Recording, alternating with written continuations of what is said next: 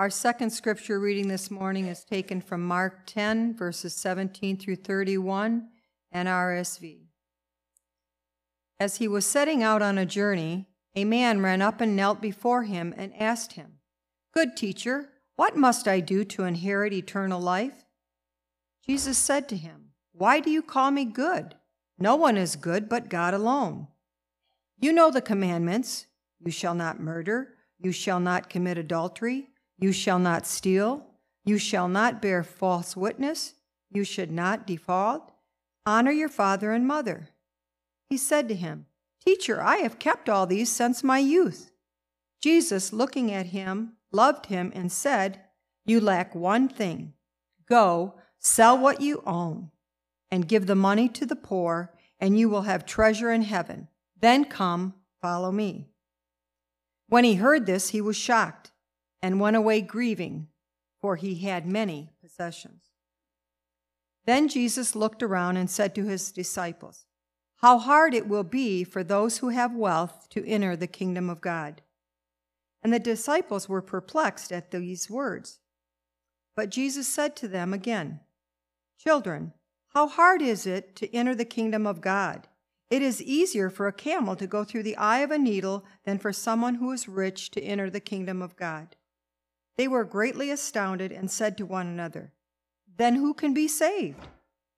Jesus looked at them and said, "For mortals it is impossible, but not for God. For God all things are possible."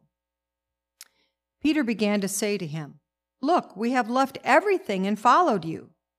Jesus said, "Truly I tell you, there is no one who has left house or brothers or sisters or mother or father or children or fields for my sake and for the sake of the good news, who will not receive 100-fold now in this age, houses, brothers and sisters and mothers and children and fields with persecution in the age to come eternal life. But many who are first will be last, and the last will be first." Here ends the reading of his word. Our third scripture lesson this morning comes from the letter to the Hebrews, chapter 3, verse 7 through chapter 4, verse 13. "Therefore, as the Holy Spirit says, today if you hear his voice, do not harden your hearts as in the rebellion, as on the day of testing in the wilderness, where your ancestors put me to the test, though they had seen my works for 40 years. Therefore I was angry with that generation, and I said, they always go astray in their hearts, and they have not known my ways. As in my anger I swore, they will not enter my rest. Take care, brothers and sisters, that none of you may have an evil, unbelieving heart that turns away from the living God. But exhort one another every day, as long as it is called today, so that none of you may be hardened by the deceitfulness of sin. For we have become partners of Christ, if only we hold our first confidence firm to the end. As it is said, today if you hear his voice, do not harden your hearts as in the rebellion. Now who were they who heard and yet were rebellious? Was it not all those who left Egypt under the leadership of Moses, but with whom he was angry 40 years? Was it not those who sinned, whose bodies fell in the wilderness? And to whom did he swear that they would not enter his rest, if not to those who were disobedient? So we see that they were unable to enter because of unbelief. Therefore, while the promise of entering his rest is still open, let us take care that none of you should seem to have failed to reach it. For indeed, the good news came to us just as to them. But the message they heard did not benefit them, because they were not united by faith with those who listened. For we who have believed enter that rest, just as God has said, "As in my anger I swore, they shall not enter my rest," though his works were finished at the foundation of the world. For in one place it speaks about the seventh day as follows, "And God rested on the seventh day from all his works." And again in this place it says, "They shall not enter my rest." Since therefore it remains open for some to enter it, and those who formerly received the good news failed to enter because of disobedience, again he sets a certain day, today, saying through David much later in the words already quoted, "Today, if you hear his voice, do not harden your hearts." For if Joshua had given them rest, God would not speak later about another day. So then, a Sabbath rest still remains for the people of God. For those who enter God's rest also cease from their labors, as God did from his. Let us, therefore, make every effort to enter that rest, so that no one may fall through such disobedience as theirs. Indeed, the word of God is living and active, sharper than any two-edged sword, piercing until it divides soul from spirit, joints from marrow. It is able to judge the thoughts and intentions of the heart.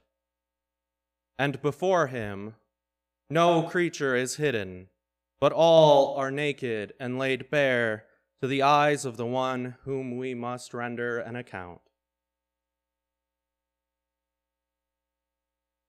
Please pray with me. Author of life, we celebrate your word, and as we reflect upon its meaning, let your Spirit be upon us and transform us in heart and mind and soul. Amen. Imagine that you have followed all the rules put before you for your entire life. You are certain that you have done right in the eyes of God. And then you hear about this teacher who has come to your town, a teacher with great power, who speaks the good news of God, who heals the sick and raises the dead. And so you run off to find this teacher. You throw yourself at his feet. You ask him what you have to do to receive eternal life. As he responds, you feel your hopes rising. Keep the commandments, instructs the teacher. Do not kill or have affairs. No stealing, no lying. Be respectful of your elders. What great news! You've done all these things. Eternal life must surely be waiting for you. But wait, there is one more thing. You are a person of great wealth. You want for nothing in this life. And now, the teacher tells you that if you want eternal life, you must give up what you have. Sell your possessions and give the money to the poor. At that moment, the truth of today's lesson from Hebrews becomes painfully real. The Word of God is living and active, sharper than any two-edged sword. It is sharp enough to pierce the soul and divide it from the spirit, sharp enough to cleave joints from marrow.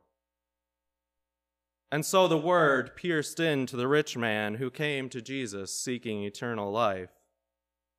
In fact, after having his hopes built up, it probably felt like Jesus was twisting the knife by telling him to let go of his possessions.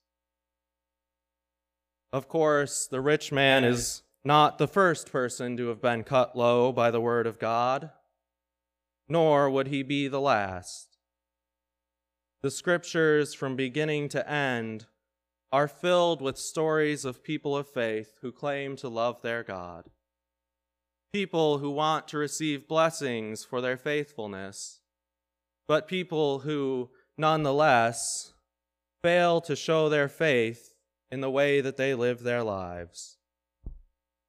Because the Word of God is still living and speaking today, it continues to expose the cruelties of our lives.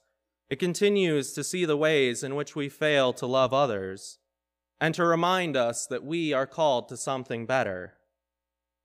When we fail to embody the image of God, the Word remains to convince us of our wrongdoing. So, what does it mean to live faithfully? How are we supposed to overcome the temptation that caused the rich man to stumble? How do we prevent ourselves from going astray as the people of God did when they wandered in the Exodus? The first step is to understand what it means to have faith.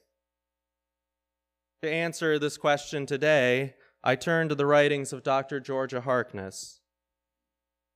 Dr. Harkness was a professor of applied theology from 1940 to 1949 at what is today known as Garrett Evangelical Theological Seminary.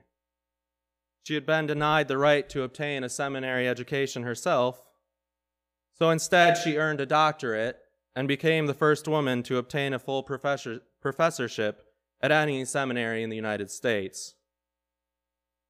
The impact of her work upon the church is profound and, quite frankly, understated. But what is of interest to us this morning is a book she published in 1947 titled Understanding the Christian Faith. As one might expect from such a book, she provides the reader with clear definitions of what it means to have faith. In particular, Dr. Harkness wrote, "The basic atheism is unwillingness to commit our lives to God's keeping, callousness to God's demands, the ordering of life as if God did not exist. This is the sin of unbelief, a lack of faith so widespread in our time that society has been honeycombed by it and engulfed in a worldwide destruction. To have faith in God is not merely to assert that God exists, but to do the much harder thing of putting our trust in God and His ways as the basis for individual and social living." In other words, the truth being expressed here is that if one claims to have faith in God, then one must act like it. Or, to use an even more idiomatic expression, to have faith is to put your money where your mouth is. To act on faith is not always an easy choice, which is why Dr. Harkness expands on her meaning and links it to the ways that we act on faith in other aspects of our life. She continues her thought by writing, "Courage is presupposed in faith as trust and commitment. For while there are some things to which to commit ourselves without incurring risk, this is not true of many things of importance. To get married, or choose a vocation, or give oneself to a cause is to act on faith. Not blindly, but with full awareness that difficulties as well as delights are in store. We must count the cost and be willing to pay it before we can go ahead. To walk by faith and not by sight does not mean to stumble around in the dark, but with many of the details hidden, to go boldly forward by the light we have." Indeed, in no aspect of our lives do we have perfect knowledge.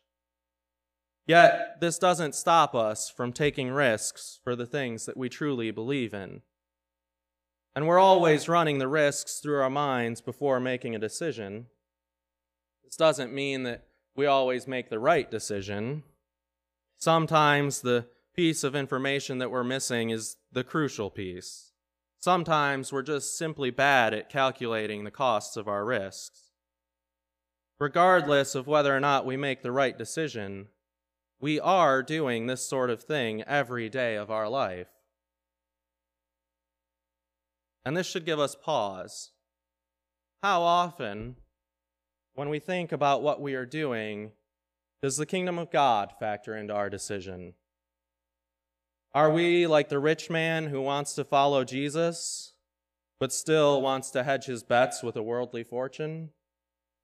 Or are we like the people of God wandering in the desert, willing to step out on faith as long as the rewards are immediate and apparent? Or do we have a kind of faith like the kind which Dr. Harkness speaks about? A faith that knows that there are great delights in store, but also fully aware that there are difficulties to walking by faith.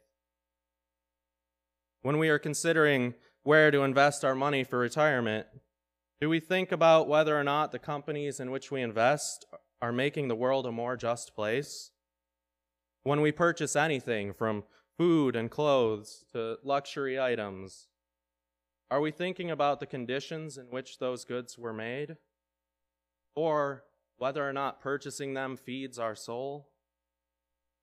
Even if we're making such calculations, how much weight do we place on the kingdom?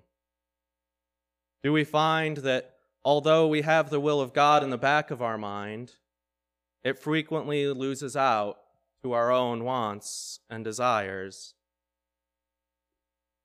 By asking these questions, I'm not saying that we should all be desert hermits. In fact, I'll turn to one of Dr. Harkness's colleagues to clarify my thoughts. Ernest Fremont Tittle was the pastor at Evanston First United Methodist Church for most of his career. It was in this role that he served as the pastor for Dr. Harkness while she was a professor at Garrett. Tittle also happened to be one of the most prophetic public theologians of the mid-20th century. He was no stranger to controversy, having been an ardent pacifist from the end of World War I until his death in 1949. He was also an outspoken critic of the ways in which our economic system preyed upon the weak and vulnerable. And so he often found himself on the receiving end of vicious accusations that required him to defend his positions. In the midst of the Great Depression in 1931, Tittle defended his teachings by writing, "Ask people today to seek first the kingdom of God, and many of them leap at once to the conclusion that you are asking them not to seek anything for themselves. You are asking them to surrender all desire for economic security and be content to live precariously, hand to mouth, with nothing laid up for their old age, no insurance against illness, accident, or death.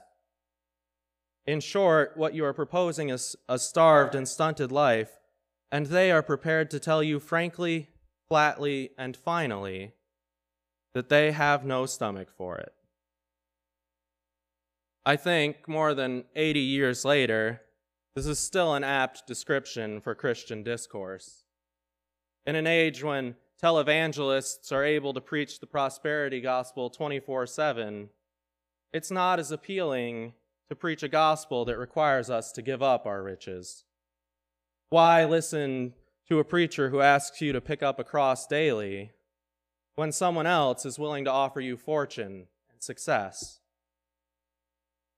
But as I have said, having faith and putting the kingdom first does not mean that we all have to channel our inner John the Baptist. We don't have to put on our fur pelts and survive off insects and honey. Rather, as Tittle explains, it is a plea to seek first not a private fortune, but a better economic order in which a man may do unto others as he would have them do unto him. It is a plea to seek first not personal pleasure, but the welfare and happiness of others. Not social recognition, but public service. Not power to be used for personal ends, but power to be used for social ends. In other words, putting the kingdom of God first means embracing the love of God toward all creation. It means acting on our faith in ways that are mutually beneficial and supportive of God's entire beloved community. This is not always easy. In fact, it rarely means following the path of least resistance. As Dr. Harkness said, it means living boldly. Or as Tittle would say, seeking first the kingdom of God, there are some things which you will do which you are not likely to do if you are seeking first any kind of personal gain. You will take certain chances which otherwise you will never have the courage to take. So faith is about bold, courageous action. It is about using all of the resources that we have for the mission of God. It is about honestly assessing what we need compared to what we want.